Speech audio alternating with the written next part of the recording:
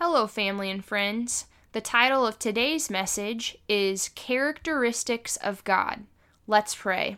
Father, we boldly approach your throne of grace today, eager and ready to learn and hear whatever you have for us. Thank you, Lord, for helping us to go out and serve you with our whole hearts. In Jesus' name, amen. Today we will be talking about our Almighty God. We should learn as much as we can about our God. Let's open our Bibles and see just how awesome He is. Revelation 4:8 says, "Holy, holy, holy is the Lord God Almighty, who was and is to come." Some synonyms for holy include pure, good, righteous, clean, worthy, and honorable. God is the most holy person in the universe, and on top of all that, He loves each and every one of us so much that He sent His only Son, Jesus Christ, to come and free us from the enemy's trap. 1 Peter 3:18 says, "For Christ died for sins once for all, the righteous for the unrighteous, to bring you to God." Jesus died for our sins to bring us to God. That should tell you just how much He loves you. God was actually willing to send His only Son, whom He loves, to earth, where He lived for a while, taught people, healed the sick, and did some really awesome miracles. And then He died to free us from our sin. He suffered and gave up absolutely everything He had to save you and me. Then He came back to life and ascended up into heaven, where He lives forever. So we're going to talk about why we should follow God. If you've asked Jesus into your heart, God's Holy Spirit is always with you. So let's discuss this God we have living on the inside of us and review 10 characteristics of God. Number 1, God is all-powerful. God's power is infinite or limitless. That means He can do anything. Luke 1:37 says, "For nothing is impossible with God." Nothing is too hard or too difficult for God. Number 2, Jesus is the Word. The Bible tells us that Jesus actually is the Word. John 1:1 says, "In the beginning was the Word, and the Word was with God, and the Word was God." And verse 14 goes on to say, "And the Word became flesh and dwelt among us, and we beheld His glory, the glory as of the only begotten of the Father, full of grace and truth." So the word inside the Bible is from Jesus. We need to study it and find out what it says if we want to know Him more intimately. Number 3, God is all-seeing, all-knowing. He is aware of the past, present, and future. Nothing takes God by surprise. He sees everything and He knows everything. Hebrews 4:13 says, "Nothing in all creation is hidden from God's sight.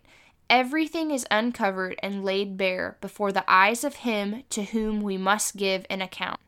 So there's never a time when God doesn't know what's coming or what to do. He knows everything. Number 4, Jesus is the bread of life. Jesus keeps us going spiritually just like food keeps us going physically. John 6:35 says, "Then Jesus declared, 'I am the bread of life. He who comes to me will never go hungry, and he who believes in me will never be thirsty.'" Jesus keeps us going by encouraging us, showing us what to do, helping us, and most importantly, He saves us from our sin. Number 5, God is eternal. God is above times and dates. He has no beginning and no end. He has always been and will always be. Hebrews 13:8 says, "Jesus Christ is the same yesterday and today and forever." Again, Jesus has always been and will always be. And He will always be there for us, always.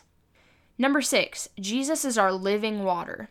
John 7:38 says, "And Jesus said, 'Whoever believes in me, as the scripture has said, streams of living water will flow from within him.'" So Jesus is our living water. When we're thirsty, He satisfies us. He keeps us alive. He keeps us going. Number 7, Jesus is the healer of our soul and of our physical body. Jesus heals our souls by taking away our sin through His death on the cross, and He heals our physical bodies because of the stripes He took at the whipping post.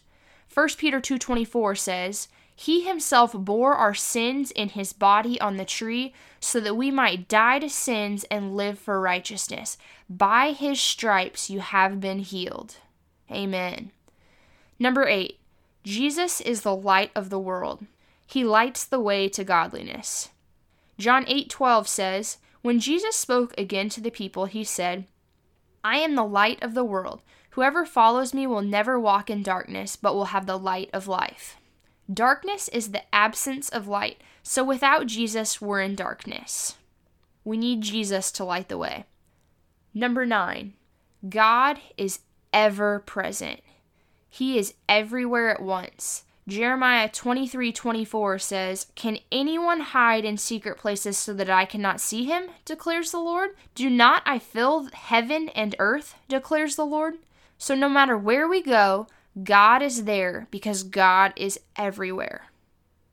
And again, he never leaves us or forsakes us. Number 10, God is a Trinity. God is one God, but he exists in 3 persons. Matthew 28:19 says, "Therefore go and make disciples of all nations, baptizing them in the name of the Father, and of the Son, and of the Holy Spirit." The Father, the Son, and the Holy Spirit are the 3 persons of the Trinity, and the Bible tells us elsewhere that every one of them is God. Also, Isaiah 44:6 says, "This is what the Lord says, Israel's King and Redeemer, the Lord Almighty. I am the first and I am the last. Apart from me, there is no God." So according to this verse, there are no other gods besides the Lord. So as tough as it is for us to understand, God the Father, Jesus the Son, and the Holy Spirit are all God, but there is only one God. That's the way God exists, one God in 3 persons. In conclusion, God is a good, just, holy, and wonderful God, and we need him with us wherever we go.